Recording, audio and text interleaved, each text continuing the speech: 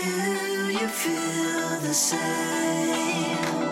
Hi, welcome back to Drinks First. Today I have an exciting guest who is a podcaster himself, I think, question mark. I'm on the back end. So we have turned our living room into a podcast studio, but I don't actually podcast myself. So you're not the one in front of the mic.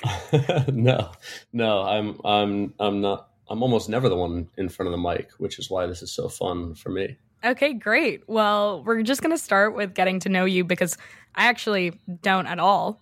You came on. It's fantastic. Recommendation from a friend, which is my favorite interviews because then I actually get to learn about you as everyone else is learning about you. So we're going to just start with the base questions, which is, where are you from? Where in New York City do you live now? How old are you? And what do you do for work? I was born in New York City and grew up for the most part in Connecticut, an hour from the city. But my dad has always lived abroad in Europe. So half my life has sort of been back and forth from New York, tri-state. I've lived downtown in Soho now for 10 years. I'm 31, absolutely love New York. And today, my main business is running a consulting firm where I help celebrities and influencers invest in startups or build businesses. And I do a lot of work in that ecosystem, helping people grow things through audiences. And did you go to college? If so, where and what did you study? Yeah. So I went to SMU in Dallas, Texas for 2 years, had way too much fun. Came back to New York to finish my undergrad in finance at Fordham's Business School here. But I have to say the academic trajectory was not my favorite. I took a full-time job when I was a junior in college and then just took like one class a semester forever until I got that piece of paper. But yeah, I've always sort of, I think, part ego and part just like creativity and ambition, like had a distaste for academics. It just because I felt like it wasn't the environment I learned best in. So I felt a little disappointed and let down by the classroom environment. And then I was just always like working on projects or working on a business or working for other people instead of working on homework. So what brought you to New York? Was it going to Fordham and then did you just stay? So I always knew I wanted to be in New York. Growing up here, having been born here, having proximity to New York, it was always nostalgic because my mother would take myself and my siblings to a Broadway show or, something during the holidays or, as we got into our teenage years, we would come into the city to go out or shop or whatever it might be. And I knew that this is where I wanted to build a life because I felt like the accessibility to things and the opportunity and the energy was so vibrant that it just felt like it fit my personality. I'm extroverted. I'm a connector. I feel like I've built my life and business on relationships, like being in the right time at the right place, around the right people. And that's how I got jobs. It's how I built my career. It's how I fall in love with New York every day. I feel like, partly living in Soho and partly my personality, but I run into someone I know on the street every day, like every day. And to me, that just warms my heart. Like I love that serendipity and I love New York City because it makes me feel alive and I fall in love with New York every day. Yeah, I think it's hard for people to imagine, but New York City is actually just the smallest place in the world. Like, you can be doing whatever the fuck random thing and you will bump into someone from some facet of your life at some point.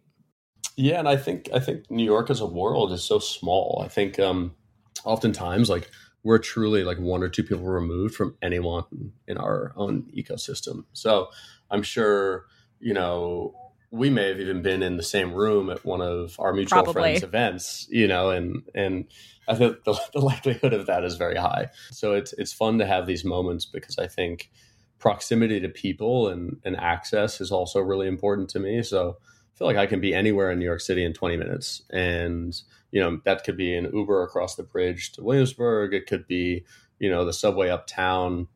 I just came from a meeting in Midtown.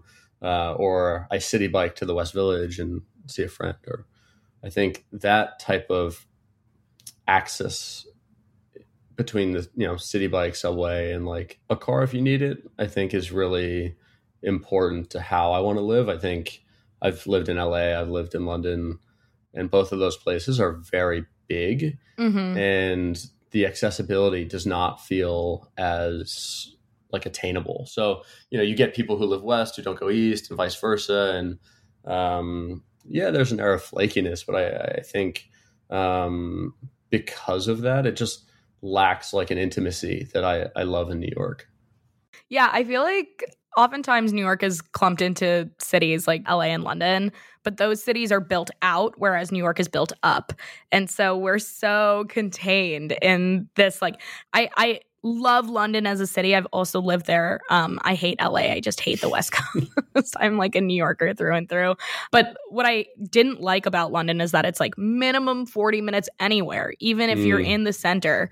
So you're so just like isolated kind of in the neighborhood and the experience that you have there. Yeah. And then you can't be spontaneous in the way that you are in New York. It's definitely more difficult. And I spent a lot of time there, and it's funny because at least in New York, like it's a bit of a grid, right? It's like straight up and down, left, right, but in London, like even the tube stations are sort of mapped out in a upside down way where it's like, okay, well, I got to make 3 changes just to get where I'm going.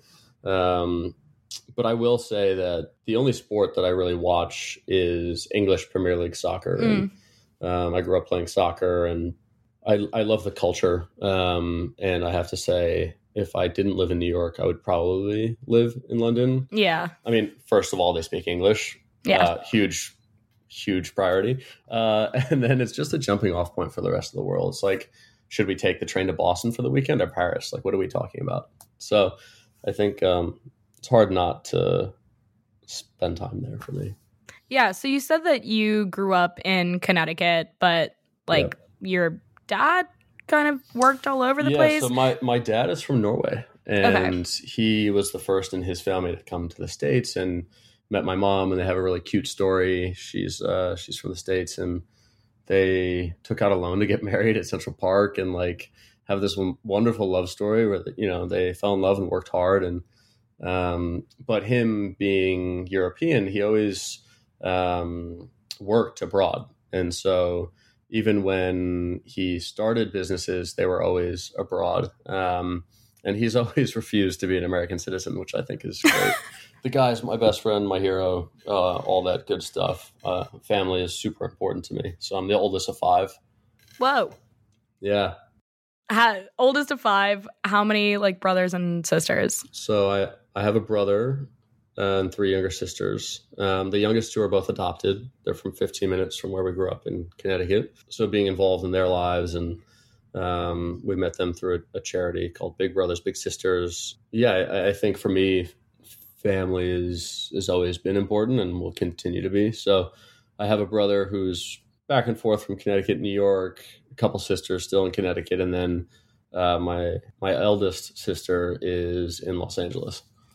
So you said that with your dad moving around. So were you in Connecticut the whole time then growing up, or did you also move around? So we lived for 5 years when I was younger in Cyprus in the Mediterranean. Whoa. Off of the coast of Turkey. Yeah.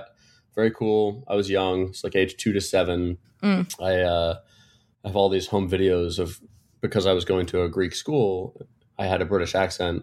Like, I'm not going to clean up my mess. You can't make me do it. I won't. And unfortunately, we grew out of that. But then we lived in Connecticut most of my life, from 97 to now. And we spent a couple of years in London in between when my dad moved and ended up staying over there. My parents are still together, 36 years. He just happens to commute to work. So it's 4 or 5 weeks abroad and 1 week home. But I never felt like I was never not close to him. He was just always working, and like we understood that. But yeah, I liked growing up in Connecticut. It's a great place to grow up, have a yard, dogs. That's so interesting because my parents are also pretty similar. They have been married for 35 years, and my dad, growing up, kind of worked all over the place because he like worked for a French bank, then he worked for Citibank, and so he was like based all over. There were like always threats of, not threats, but like, you know, oh, we might move to London, we might move to Mexico City, we might move to Miami. Like there was just always, at one point it was, I think in high school, because he was doing work down in North Carolina, he opened like a business down there because he went to Duke for business school. And it was like, he sent me a website to look at a school in Raleigh, Durham area. And I was like, no. I was like, I'm not leaving New York City to move to North Carolina. That's fucking crazy. And my mom said the same thing. So he ended up like having to live in North Carolina like 5 days of the week and then would commute back to New York City because we refused to move. But it was very similar. Like my parents were and are still together, and a lot of that was spent like of my dad working in other places and coming back. But I like talked to my mom about it, and she's like, I think it was the best thing for our marriage. You know, when you're with somebody for 30 plus, I mean, they've been married 35 years, but they've been together longer than that. So she's like, it gives you a sense of independence back into your relationship, which, you know, I think is kind of beautiful. Like they both have their own separate lives, like full separate lives outside of each other, even at this age, and still love each other very much. And we have a great, happy family. So. Yeah, same. I mean, they make it work. And I think it's been cool to see them make it work and work on it and fall in love over new projects. And just, I think there doesn't have to be, you know, one way to do it. I think I probably want to be closer to my kids and my partner than my dad was. But it at least gives me confidence that, like, you know, you can really make anything feasible, and I think and still be good parents and show up, and I heard it just based on that partner, I think, quote, I had a friend tell me the other day, she was like, you know, I'm not looking for a boyfriend or a husband, I'm looking for a partner. And I was like, yes, that's it. I think that was a great sentiment. Yeah, I think a lot of, and it sounds like your parents are kind of similar to mine, where like they probably both have their own careers and goals and lives that they want to live. And I'm sure that has been passed on to their kids to some degree, because I feel similarly, where I'm like, you know, I have a certain life I want to live, and I'm like striving to reach that life, and I want a partner who can do that with me. And it seems like you're also very career oriented. So I want to like hear a little bit about your career, how you fell into what you're doing, because it sounds like you're creator adjacent, but not a creator necessarily. Not yet. Not yet. Okay, tell me more. It's happening. I always knew I wanted to do something creative and something around content. My first business in New York was an art gallery. And it literally was just me falling in with some friends who are artists and being like offering to be helpful to creative people. So I've always throughout my career been on the business end for creative people, whether they were artists or musicians or founders or whoever it is. And so I had a year-long lease in Soho on a gallery space to see if it was something I wanted to do, you know, as a career after college, and if it made sense. We had some amazing success in a New York Times article, and some more even fantastic failure. So I ended up having to like evict an artist from the gallery who was living there, and just, you know, everything that could go wrong went wrong, even though what seemed like success was happening. So I think for me, I realized I wanted some more foundational sort of hard skills, just because I had started to meet through the art world some entrepreneurs and founders and investors and families that were more prominent. And so I ended up taking a job at an investment bank, and then a second investment bank, and basically learning how to buy and sell things. And the boutiques that I worked at, we focused on like the lower and middle market. So working with creators and founders on smaller companies was something I was familiar with. And I started during that time advising friends who had startups. And then I worked for a family office and hedge funds. And then in 2018, I got an opportunity to join a friend of a friend who had honestly just asked me to be helpful. And I spent a couple hours with her talking to her about her business and helped her make like a 5-year plan. And she was like, you want to do this plan with me? I was like, what do you mean? She was like, well, I kind of need a co-founder and you could be our COO. And for me at the time, I was thrilled. I was so excited. I was excited to sink my teeth into something. And my mother had an absolute fit, leaving this like desk job where she could tell her friends where I worked and this big salary, and to leave and join a startup where, you know, I wasn't making more than 6 figures. And I was like, no, Mom, I have this thing called equity. It's going to be great. But I fell in love with it and fell in love with building companies. And we raised a lot of money. We hired a lot of people. And when COVID hit, the business was like a real estate tech company. And COVID just absolutely interrupted our business model. And it interrupted a fundraise that was going to see us grow out of New York to LA, Dallas, Miami, Boston, even Chicago. And so I had to let go of around 70 people. And it was really inconvenient, obviously, but sort of a sad process. But through that transition period, I had a lot of people in my network that were close to me ask me to help them not shut down their company. They're like, I see what you're doing over there, shutting that thing down. Could you make sure that doesn't happen to us? What did you learn? And so I ended up building myself and like institutionalizing myself as a consultant and helping companies in the venture ecosystem solve problems. And so, you know, I think I'm grateful because today, like, my job is to help people at any stage. And I sort of mentioned this or alluded to it earlier around relationships. Like, I feel like I can solve any problem for any company at any stage or any person through my network of relationships. I'm normally not the one solving your problem. It's you bring me in and I know a guy and I know a person and I know, you know, and I'm dot connecting in a way where I can impact businesses, whether they need to sell, they need to buy, they need to raise money, they need to invest money, whatever it is. And during COVID, I got an opportunity with friends, I'm laughing, to start a TikTok house in Los Angeles. And it was literally just an experiment to learn. Said, okay, seems like this TikTok thing is going to be a real thing. A friend of mine who works for a big media agency, his second TikTok got like 16 million views in 48 hours. And he was like, all right, this is a real thing. We should learn it. We got an Airbnb in LA. We put friends in the house. And we got to 1 million followers in 60 days.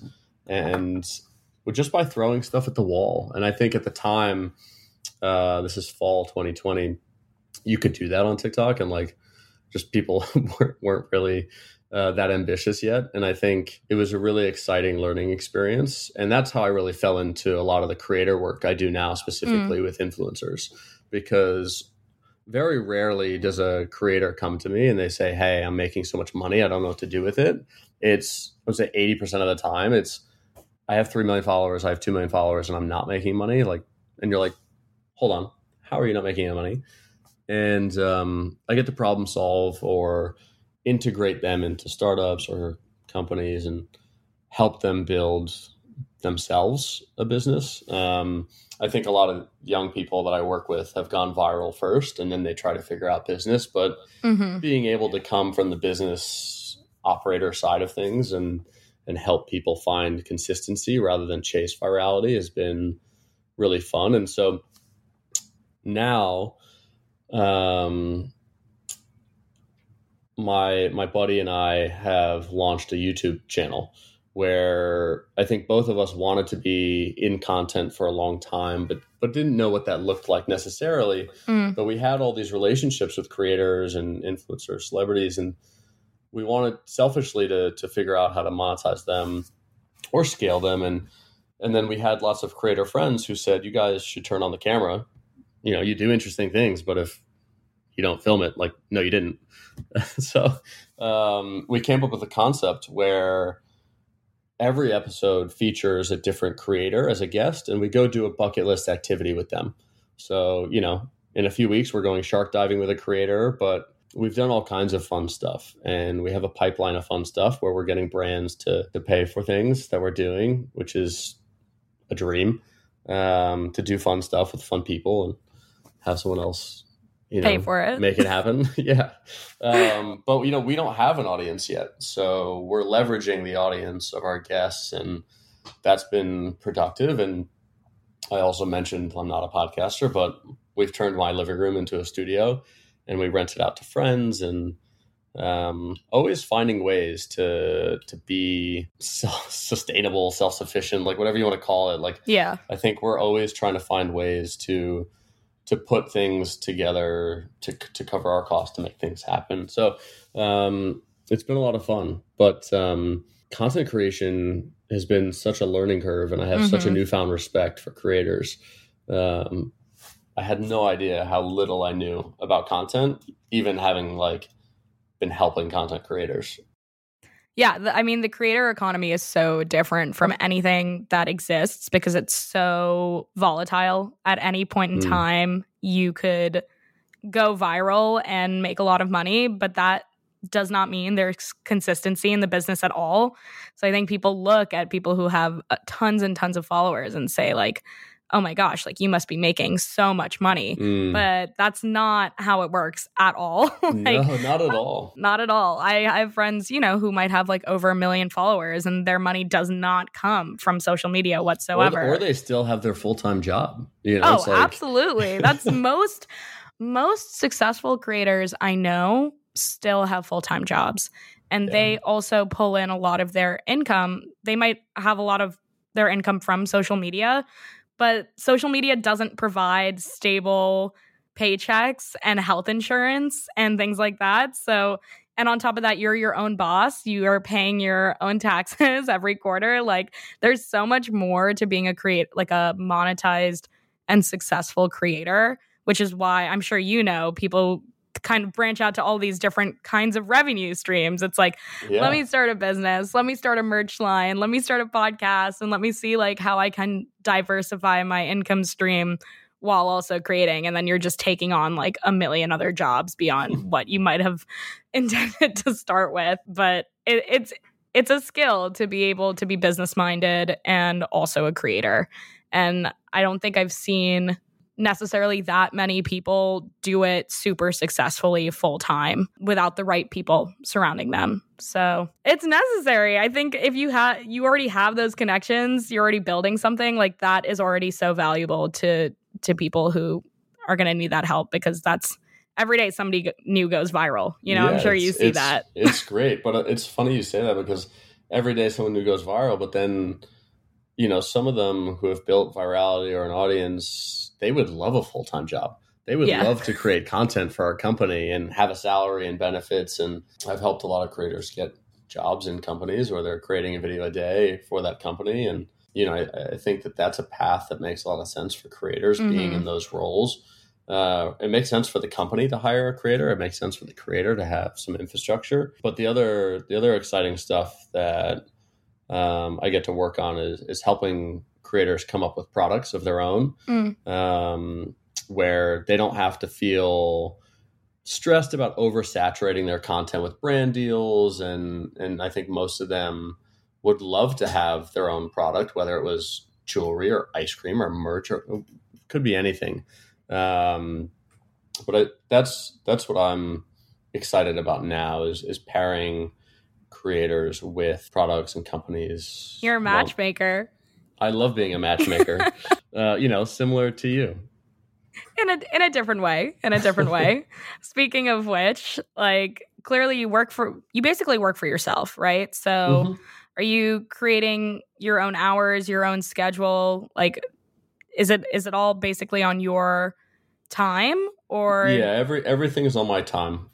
And for the most part, all of my employees are on their own time. There's a handful of people that come to the living room throughout the week to work from the living room, or producers are producing the podcast, or whatever it might be. But most of our teams are all remote.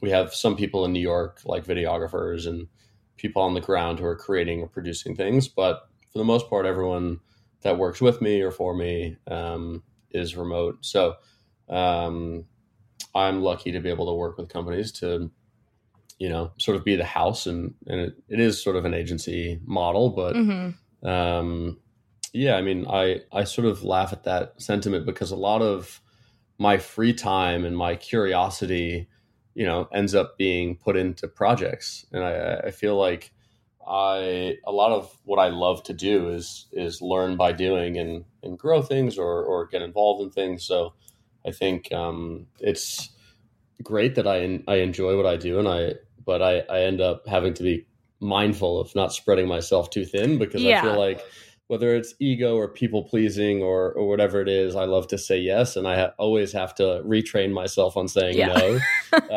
I feel like consistent personal or professional feedback can sometimes be to slow down, or something to that effect of focus. Very Yeah, ADD. when you work for yourself, like, people are like, "Oh, it's great. You have all the time in the world to do what you want to do." But that's the double-edged sword. You have all the time in the world to work on things you want to work Yeah, on. but you're not really like clocking out. No, never. So, and that's also true for like people who are content creators. A lot of the time, like, a lot of their life is, okay, can this be content? How do I like monetize this, or how do I like capitalize on this moment in time? Because that's what you're giving up most of your own time. And very clearly, like, your effort and your time can be measured in your success, which is a tough way to live as like a content creator. But that being said, where do you find the time? Clearly, you're meeting tons and tons and tons of people. So is that primarily how you date? Is it from like meeting people? Are you on the apps? Like, how do you make the time to date? I think it lends to my personality being extroverted, and my business is so networking and event and referral driven that I'm always out building relationships, events, you name it. So I think for me, I'm a very communal person. I love to host. I love to entertain. I love to put on events, dinners, whatever it might be. So I would say I'm meeting and dating people, that I meet in real life. And the only app I've used over the last like 5 or 6 years has been Raya. I find that it's more international. And so for me, I might match with somebody, I would probably say more than 50% of my matches are people who don't live in New York. But what ends up happening is that I would say, you as a New Yorker, you know this too. If you don't live in New York, you'll end up in New York at some point, at some time. I don't care if it's for a weekend or a week, or, you take a job or you work or school, whatever it is. Like, people always end up visiting New York. And my last girlfriend, we matched on Raya maybe a year and a couple months before she ended up in New York and was like, "Hey, I'm in New York. Do you want to grab coffee?" And, when we met, it was electric, and, she's from Germany. So I really don't mind distance, because I think it creates that autonomy we were talking about, where, you have separate lives. But it was sort of 6 months of back and forth, but I love. So if I'm willing to sort of make a commitment to someone, I'm all in.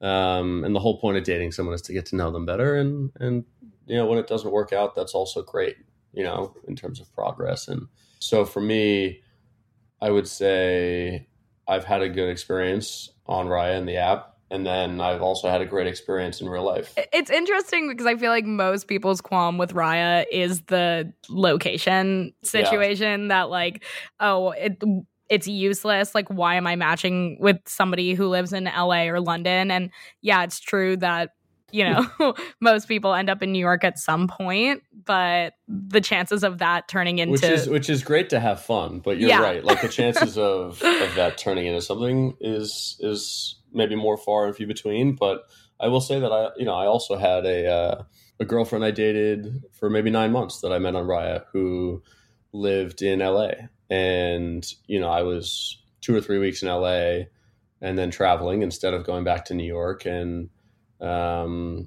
we spent quite a bit of time together, and I never felt far or distant in that relationship. Where it's funny, like even if someone lives 3 subway stops from you can feel distant from them in New York. So yeah, I'm quite unbothered by the distance, just because I feel like when you live in the same city, you can fall into the trap of playing house too quickly. And oftentimes I find that can be difficult in terms of like building your lives in parallel rather than like forcing them together too quickly. 100%. Yeah. And I think it could be healthy, in terms of like boundaries, but just because New York can be so fast paced. And yeah, I think for that reason, I'm open to anything is the point. I was like, if I had a point, I would have made it already. But I think that the point of that is that I'm really open to anyone, anywhere, if the energy is right. And, I think the attraction and the curiosity and the sentiment is there. Like, I'm always open to explore. I think there can be an argument made for distance. Like, I was in a long distance relationship at one point. I was dating somebody who lived in London, and I actually loved it. And I think it works. I think it works for people who are busy, because you very much can have your own life and build your own life, but still be reliant on having like a partner, which is nice. You're not like constantly like, I need to give up X amount of my time to spend with just my partner. It works really well for people who are autonomous. I don't think it works so well with people who aren't, but I definitely do have I do think distance is not like a terrible thing when it comes to relationships. Well, I think it goes both ways in the sense that like, distance can be revealing or playing house can be revealing, you know? And I think my reference to that is my experience in both. So the example I used from the person I dated in LA a few years ago, the distance was revealing in the sense that it became clear that they placed a lot of the emotional responsibility in their life on me as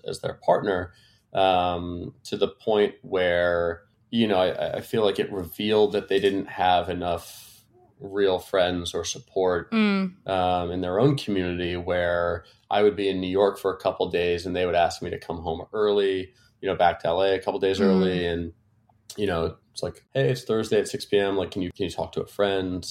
Where, if the autonomy is not there, like, of course there's special situations or different things. But I think if that becomes, if the distance becomes a problem where you feel like a lot of their emotional state or responsibility is placed on me as a partner, that makes it really difficult to feel like I'm dating a secure person. And security can mean many things, whether it's self-esteem or it's just the support system that, comes with maturity and that I think is attractive. I want to know that, like, I think the problem there was that this person was just obsessed with presenting their life to friends without actually being vulnerable enough to ask for help. And asking for help is so difficult. Like, I think that's probably the most relatable thing in the world, but it's also painful to watch someone you love and not ask for help.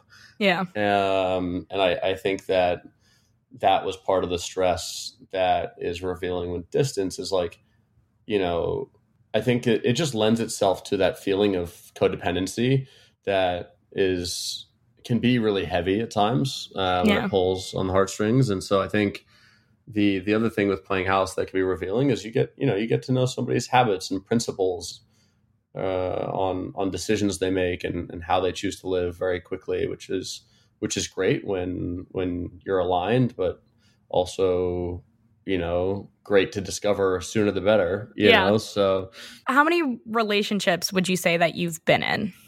5, I would say. And I mean, I think thoughtfully about that answer because I think those are meaningful relationships. And I would look at those as like maybe like 9 months or longer, like, or 6 to 18 months is like probably the range of those relationships. How long was your longest relationship? Yeah, almost a year and a half. Yeah. But I find that most of my relationships will end at the 6 to 9 to 12 month range. And I think that has been a really healthy process for me in terms of learning what's acceptable, learning what, you're willing to tolerate. And a lot of it is driven around, for me, I think now, could this be the mother of my children? Like, and if the answer is no, then like, there's no reason to date, to waste their time or my time. I think for me, as long as there's that question is like a maybe or yes on the spectrum, that's sort of the qualifier. And it's not, I think it sounds maybe like an overwhelming question to ask, but I think it feels appropriate. I think that a lot of things fall into that bucket around principles and how you treat other people and stability, emotionally across the board. That's like my question, right? Like, mother of my children. Well, one, you want kids, which a lot of people don't know that they want. So that's important. Yeah, I can't wait to be a dad. I mean, that day is not tomorrow, but I will thrive in that role. I can't wait. So I think that's important to me for sure. Well, the second thing is, this overarching checkbox of like, could this person be the mother of my children? Like, what does that entail for you? Like off the bat, when even as simple as like, if you're swiping on Raya, what is catching your attention? What do you think? What are you intrigued by? How does somebody get their foot in the door?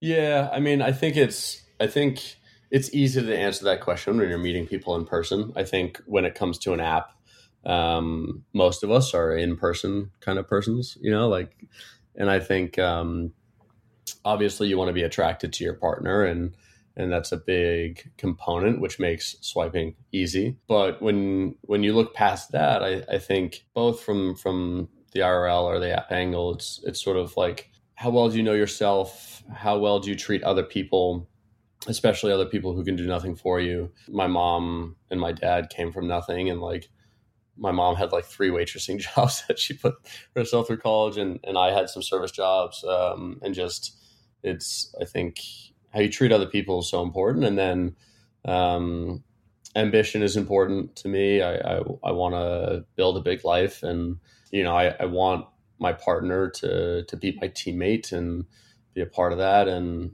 I think we're all smart and creative in our unique ways. So I think for me, part of my ambition is to build things with my partner. I don't care if like we live in a cute town and like we own a pizza shop in town just for fun. Like, I wanna be surrounded by businesses that allow us to do anything and say yes to things. But I think family is obviously very important.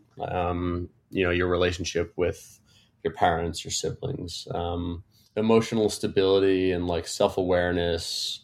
We love a self-aware baddie, and I think that looks like a lot of different things for different people. So self-care, right? Like, does this person prioritize themselves? What are their habits? And are they disciplined? Do they have non-negotiables in life? So I think that all of those things are really exciting and then fun. So I think, the sentiment of like, we're here for a good time, not a long time. Like, I'm spontaneous. I travel a lot. I'm extroverted in that way where, while I'm communal, I also live for experiences, and I will overspend on experiences, over anything. And I think there's a lot of statistics that support that most of us will nowadays. So do you find yourself like being attracted to those similar kinds of people who are also maybe extroverted and will spend their time the same way that you like to spend your time? Or do you think there's some level to like opposites attract? You want somebody to sort of balance your energy out, maybe keep you at home on days that like you might be going out a lot and things like that? Yeah, I mean, I think that, as much as I, am out of the house, I feel like I also have a great practice of being able to be quiet and take time for recovery and fitness and those things. So I don't know. I feel like I've dated a really wide range in terms of personality. I think it's usually day-to-day chemistry, whether it's emotional chemistry, sexual chemistry. I think it comes down to energy, and I think I'm someone who can vibe with pretty much anyone. And so I think if people are introverted, that's fantastic. People I've dated who are introverted are like so happy that I'm extroverted and I can do all the talking in a room, or like they're like, why don't you go to that? And I'll be right here. But I've also dated equally extroverted people, and I've really enjoyed dating people who, we'll go to an event together and they'll go make friends and I'll go make friends, and we'll circle back and talk about the people we met, and we'll leave together. And I think, again, it comes to like autonomy in a relationship. Like, are you able to, not be attached at the hip to someone, or are you able to sort of like build your own, like network and build your own relationships and like hold your own, whether it's in a conversation or in an environment, or, I find myself often like getting carried away when meeting new people, and in terms of conversation or dot connecting or whatever it might be. So I think it's important that someone be confident and know what their agenda is in life and what they're working on, and like all those things are helpful. I think like it's easy to even look at that in a granular way, because I was really similar before my last relationship. One of the things I like knew I was looking for was somebody. I throw a lot of events like with this podcast. I knew I wanted somebody who could be on their own. Like when I was throwing events, that, I can go off and do what I need to do and they'll be fine and I don't need to worry about it. Yeah. Like it was something as granular as that was like a checkbox in my head as something that would be important in a future partner. And I think that manifests itself in lots of different ways, and that can show up in a lot of different ways. But yeah, I definitely resonate with like what you're saying there, because I have been there. I'm that kind of person as well. In terms of like, I think a lot of people, it's very easy for people to be like, I want somebody who's ambitious and kind and smart. And like, who doesn't want a person with all of those? Of course. We love kindness in this house. Exactly. Like, oh, I want somebody to like build a life with, and like, it's so easy to say those things, because who wouldn't want those things, right? So in terms of like what you have been attracted to in the past, or the kinds of people you have dated, like both physically and in terms of like maybe experiences you've had, is there anything that really stands out for something that you're like, yeah, I absolutely want this, or absolutely never again, I'm never doing this again in my life? I think it's funny. There is some consistency in the women I've dated, where they may also have blonde hair and blue eyes.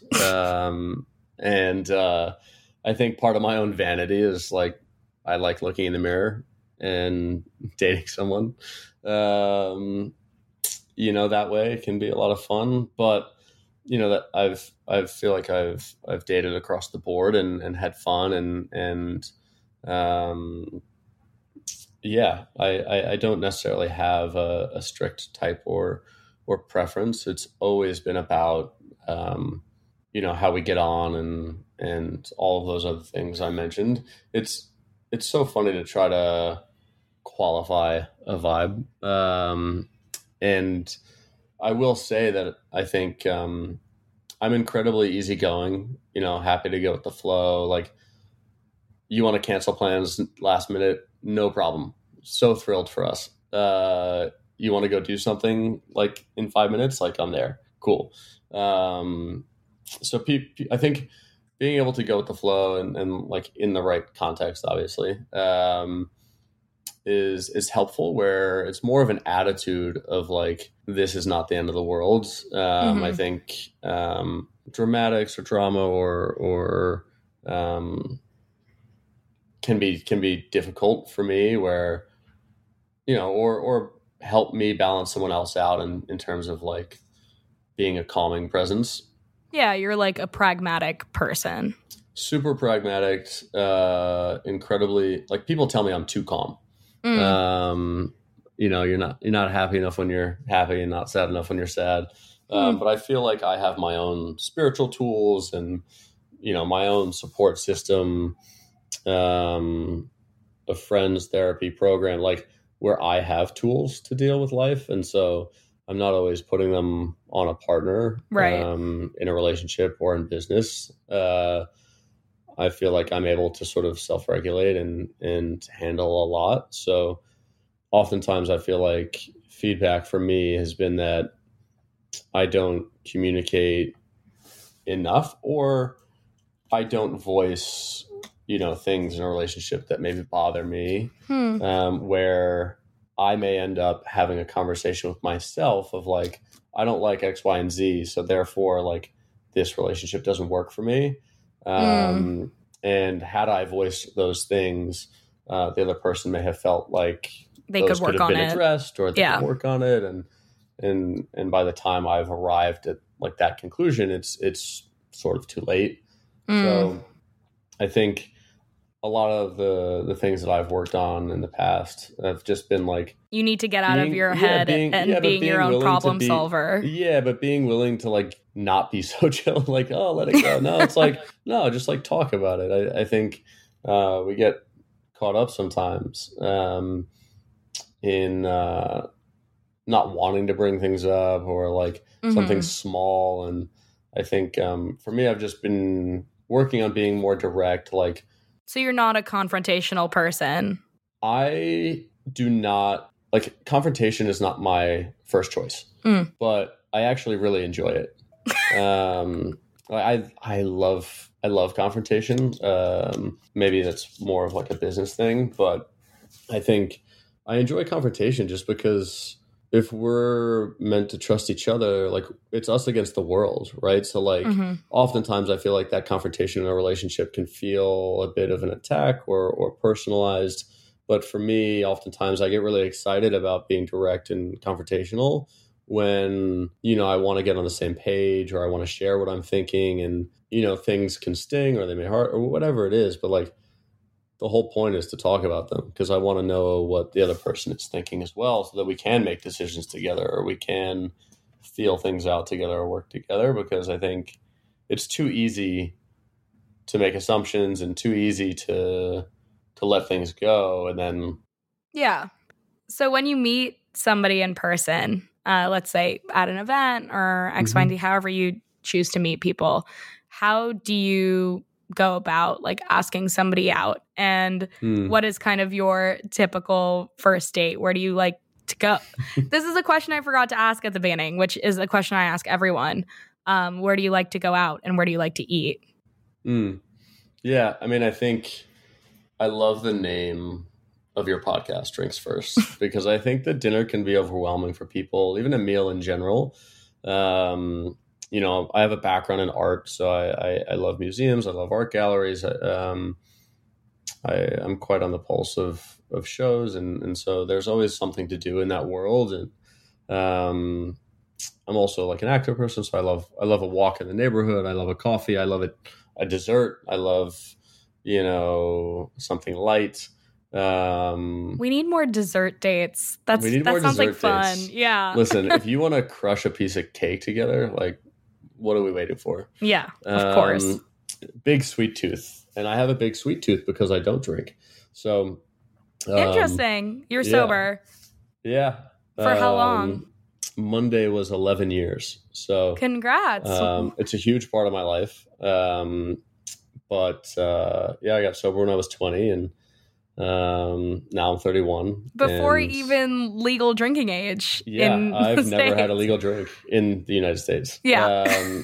But What was for that me, decision I like? mean, I feel like I lived a lifetime from age 12, sneaking out of my house every day, to 20. You know, I went to boarding schools, and I grew up very fast, proximity to Europe. And so for me, you know, alcoholism runs in my family, and I had way too much fun. And for me, I got the bug. So when I left my first university, I went to rehab at 20, and I stayed sober since. You know, and I worked very hard at that. It's a big part of my life, but I also didn't get sober to not have a good time. And the funny thing today is most people don't know don't drink. You know, it's not something I talk about or volunteer unless I think it can help somebody. But in this context of being anonymous, I think it's great. I think for me, it's given me a life, and it gave me a purpose in life, which is helping others. And I've carried that into all the professional work I do, which allows me to find fulfillment in everything I do. But most people will be like, so that was you dancing on that table all by yourself? You had no help? And it's funny to And me you're today. completely sober, like no. Yeah, I don't drink, I don't smoke, I don't do drugs, and I haven't since 2012. So that's not a bump, not a joint, not even mushroom chocolate. You know what the kids are doing these days. So I feel like for me, I look at it like I'm allergic, right? So if you wanted to eat strawberries and I was allergic to strawberries, I wouldn't tell you not to eat strawberries. Strawberries are fantastic. We both know that. Everybody knows that. It's common knowledge. Strawberries are fantastic. So for me, I pour a lot of drinks for people. I host a lot of parties. I love entertaining. My fridge is full of alcohol. There's, my buddy who I live with and my business partner smokes weed. Like there's weed in my house. I'm so unbothered and unfazed by it. Yeah. But it's such a big part of life and entertainment that, I always joke because I am sponsored by alcohol companies and I don't drink. Yeah. and for me, that's fantastic. I love being in control. And the most important thing for me in my life is that I'm able to be a safe person for people, friends, family, in relationships. I love being useful and I love being a safe person for people. So I think it's funny because I have more fun than most normal people who do drink and who are hungover, and or a lot of my friends, are asking me to, hey, can you get me into this restaurant or this nightclub or this party, or can you put me on the list? Can you connect me to the doorman? Do you have a guy for this thing that I want? And I'm like, yeah, of course I do. Of course I can help. Of course, and I think that's been really enjoyable. So I wouldn't trade it for the world. Yeah, being sober doesn't mean you don't have like a personality.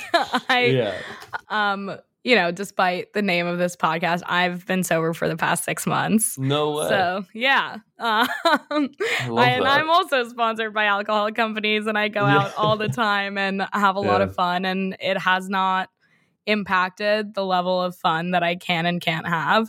I think it just means you're a fun person and have a good personality, and you don't need alcohol to do that. Yeah, man, I'm so high on life. Yeah, it's amazing. It's been interesting for me because I'm kind of like newly in it. 6 months is not that much. I also was in a relationship when I started being sober, and now I'm not in a relationship, but I'm still sober. So I have not navigated dating really, like being sober. And I think it's something that I'm starting to, like, as I've become more ready to date, I'm starting to try and figure out what that looks like. And so I would love your insight on what that's been for you, because I'm the same way. I don't care about being around alcohol. I'm constantly out. I'm pouring drinks and making drinks for people. Like, it's not an issue for me to be around alcohol. I don't care to go to sure, I can go to a bar on a first date. I'm just not going to drink. So Yeah. are you the same way? Like, would you date somebody who drinks or does drugs? Yeah, Like, is yeah. that fine? I have no problem with drugs and alcohol for other people. I think, we're all adults and everybody, should know their limits. I think for me, it's not usually something that will come up. I feel like I always have a drink in my hand, whether it's Red Bull, Diet Coke, Pellegrino. So for me, when it does come up, I use the allergy analogy, and I find that that's really effective because I find that people need to know, for the most part, need to know why. Yeah. And for me, saying I'm allergic is true, and it's just I react differently than other people, so it's something I stay away from. But genuinely, I would say it's really rare that someone is bothered by it. I think that initially, out of respect, people want to make sure that it's appropriate to drink or do drugs around me. And I really, I encourage people to be themselves and to have fun and do what they like without, fear of judgment. I think if people, have a fear of me judging them, like I usually share my story and they're like, oh my God, that's what you used to be like. Like, I'm never in a place to judge someone, just because I've done it all and I've had my own mistakes. Like I'm human, so I think it's been a really good part of my dating life, and genuinely, I would say the partners I've had have really appreciated it. Well, what I do want to know a little bit about, just changing pace a little bit, is do you have any experiences of like worst dates or funny dates or anything that any experiences you want to like highlight? Yeah, I mean, I feel like there's always both ends to the spectrum, Some of the worst experiences I've had, like people have literally blown up a relationship in a single night out. And I'm like, oh, so didn't know I was dating this person. My last relationship actually ended that way, where and this is feedback we talked through, in talking through the events that led to me ending the relationship. She was feeling sort of insecure a little bit about the relationship, and we were going out to celebrate a friend of mine, and she wore something like, listen, you can wear whatever you want. It's like how you wear it, but like one of those like sheer see-through jumpsuits where you can only see like your thong and the bra, which is a great fun trend, sure, whatever. But it's like how you wear it. And in the club, she's just like, all these asshole men keep looking at me, and I'm like, it's because you're naked in a nightclub. But okay. And then she was like, played like an immature game of, do you want to fuck that person? Who do you want to fuck in this room? And I was like, how old are we? And she was like, I would fuck that guy. And goes, talks to that guy, comes back. I was like, yep, I would fuck that guy. Or it's like rude to the bottle staff or the bus boy or to friends, or then like making out with a couple of girlfriends of mine. And like, we never talked about that, like what's acceptable, what's appropriate, what's not. And then to put my friends in that position as well is just like inappropriate. And then that like, was your last like relationship? On a mission to get drunk. Yeah. And you're like, oh my God, like, how did you not see this? Yeah. But through, we just like hadn't really had like a big night out drinking. Like I don't go to the club a lot. Like, yeah. Like if I go to a nightclub, it's the Box and there's a show, and like, you're not just on a dance floor. So it's rare, but yeah, I also think there hadn't been an environment where she was like on a mission to get drunk. And the whole attitude was like, fuck you. And just like and I was like, okay, like that's really too bad that like this couldn't have been a conversation. Instead, like you wanted to like drink about it. And that's generally not the answer. Like that to me is revealing, but also just unacceptable. And then like, said some things like, oh, sometimes you just need validation from other men. And one of my friends was like, can't relate. So I think like that's a scenario where it was long distance. We were spending time here and there. But, when we had been out many times, it was like light drinks or an event or dinner or whatever. And we'd only been out to like a club a few times. So there's that in its sense is like, yeah, we went on a date and then we went out with friends, and it's like you just blew up the entire relationship in one night. That could have just been like an honest conversation about how you're feeling, which is tough. So how long have you been single now for? So I've been single since maybe February, so the last 6 months, which has been fantastic. But I think, having a terrible date or experience when ending a relationship is the same, could also be like having just a terrible first date in general, where on the first date, we were just like, you're talking about mutual connections. It's New York is a small world, like we said. And like, oh, you're my friend's ex-girlfriend. Cannot date you. Yeah. Actually, I need to leave because I shouldn't be seen with you. And I was just like, didn't realize that I had like met her before. Because when I met her, it was like in passing. Like I was engaged with my friend, not like the person he was dating at the time for whatever reason. And like, I was like, oh no, this is awful. New York's tough like that. It's so funny like that. I think it's hilarious. Everybody's connected. It's hard to, in certain circles, it runs so tight that it's like kind of hard to break out of it. It's interesting. I think a lot of like women in New York are at a very high caliber, like career driven, like to take care of themselves, like the way that care about how they look and how they dress, and are searching for partners who are at the same caliber or higher. Yeah. I mean, I had someone ask me like how financially stable I was on the first date. Really? Right? It's like, which I think is aggressive and fantastic. I forget who was. The internet was blowing up about whatever her name is, like being like, show me your bank account on the first date, which I think is a wild ask. Did you respond well to that? Like, did you? Yeah, I mean, I found it so wildly entertaining that you're asking this on a first date because, I'm incredibly financially stable and happy with where I am in life, where I feel like I can date intentionally. I was I'm not like opening my bank statement, but it's just like I found it hilarious and entertaining, but also red flag. I'm like not like this was great. I can't wait to go on a podcast to talk about this, and here we are. Here we are. I think it's funny because you mentioned first dates, and I think even with what you're doing in terms of like having people come on, and this is kind of like a first date, and it's even like a first date for us in the sense that we don't really know each other, right? Yeah. And so I think that's even better.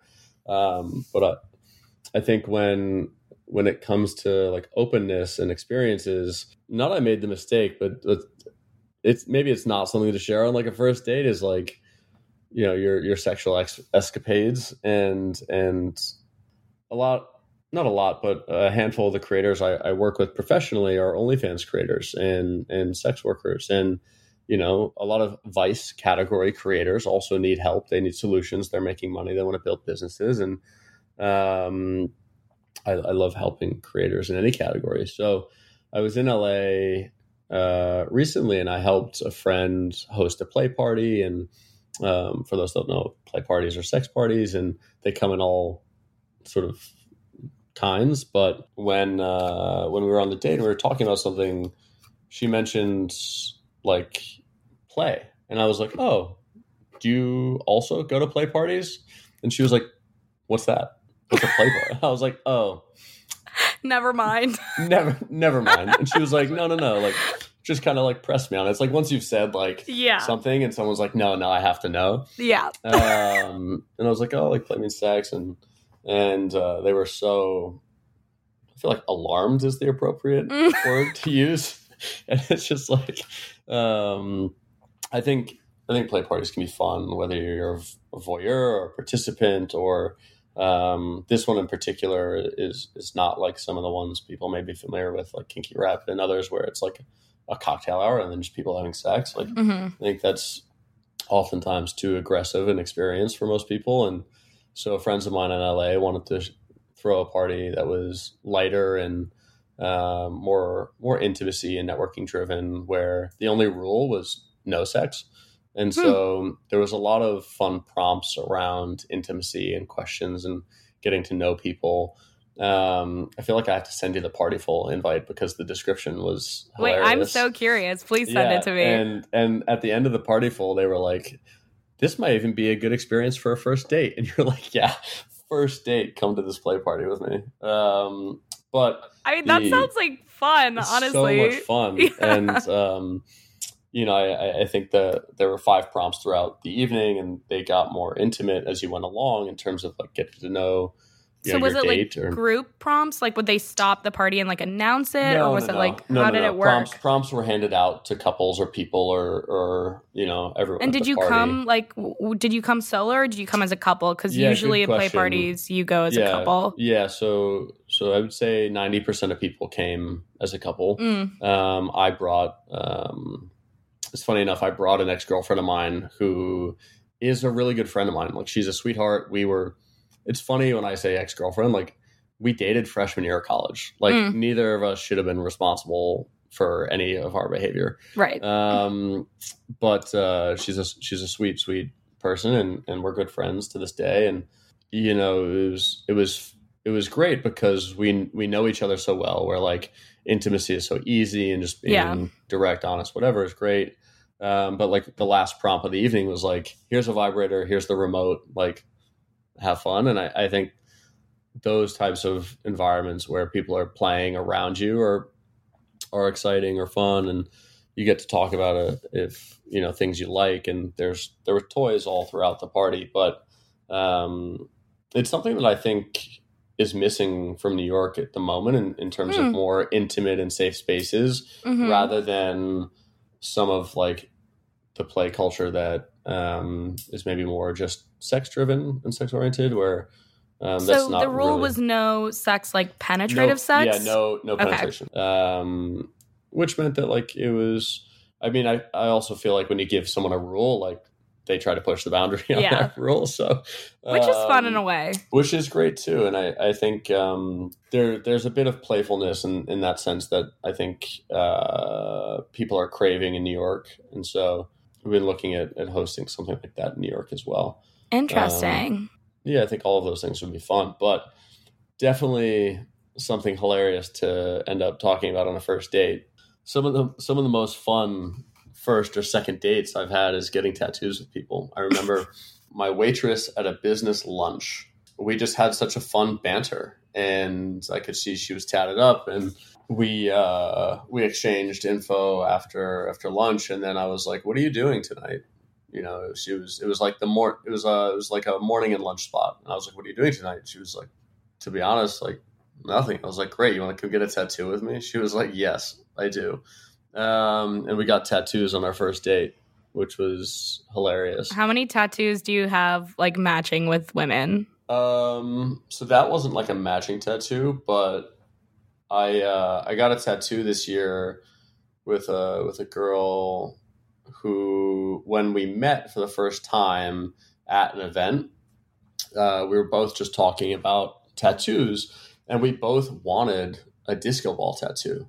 And so on our second date, we ended up getting disco ball tattoos, which is the tattoo I showed you. We have matching disco ball tattoos because my artist is great, and it was just so fun. But that story for me is like, people tell me I'm a disco ball. Like, some people are a ray of sunshine. I'm a disco ball. I shine light on other people.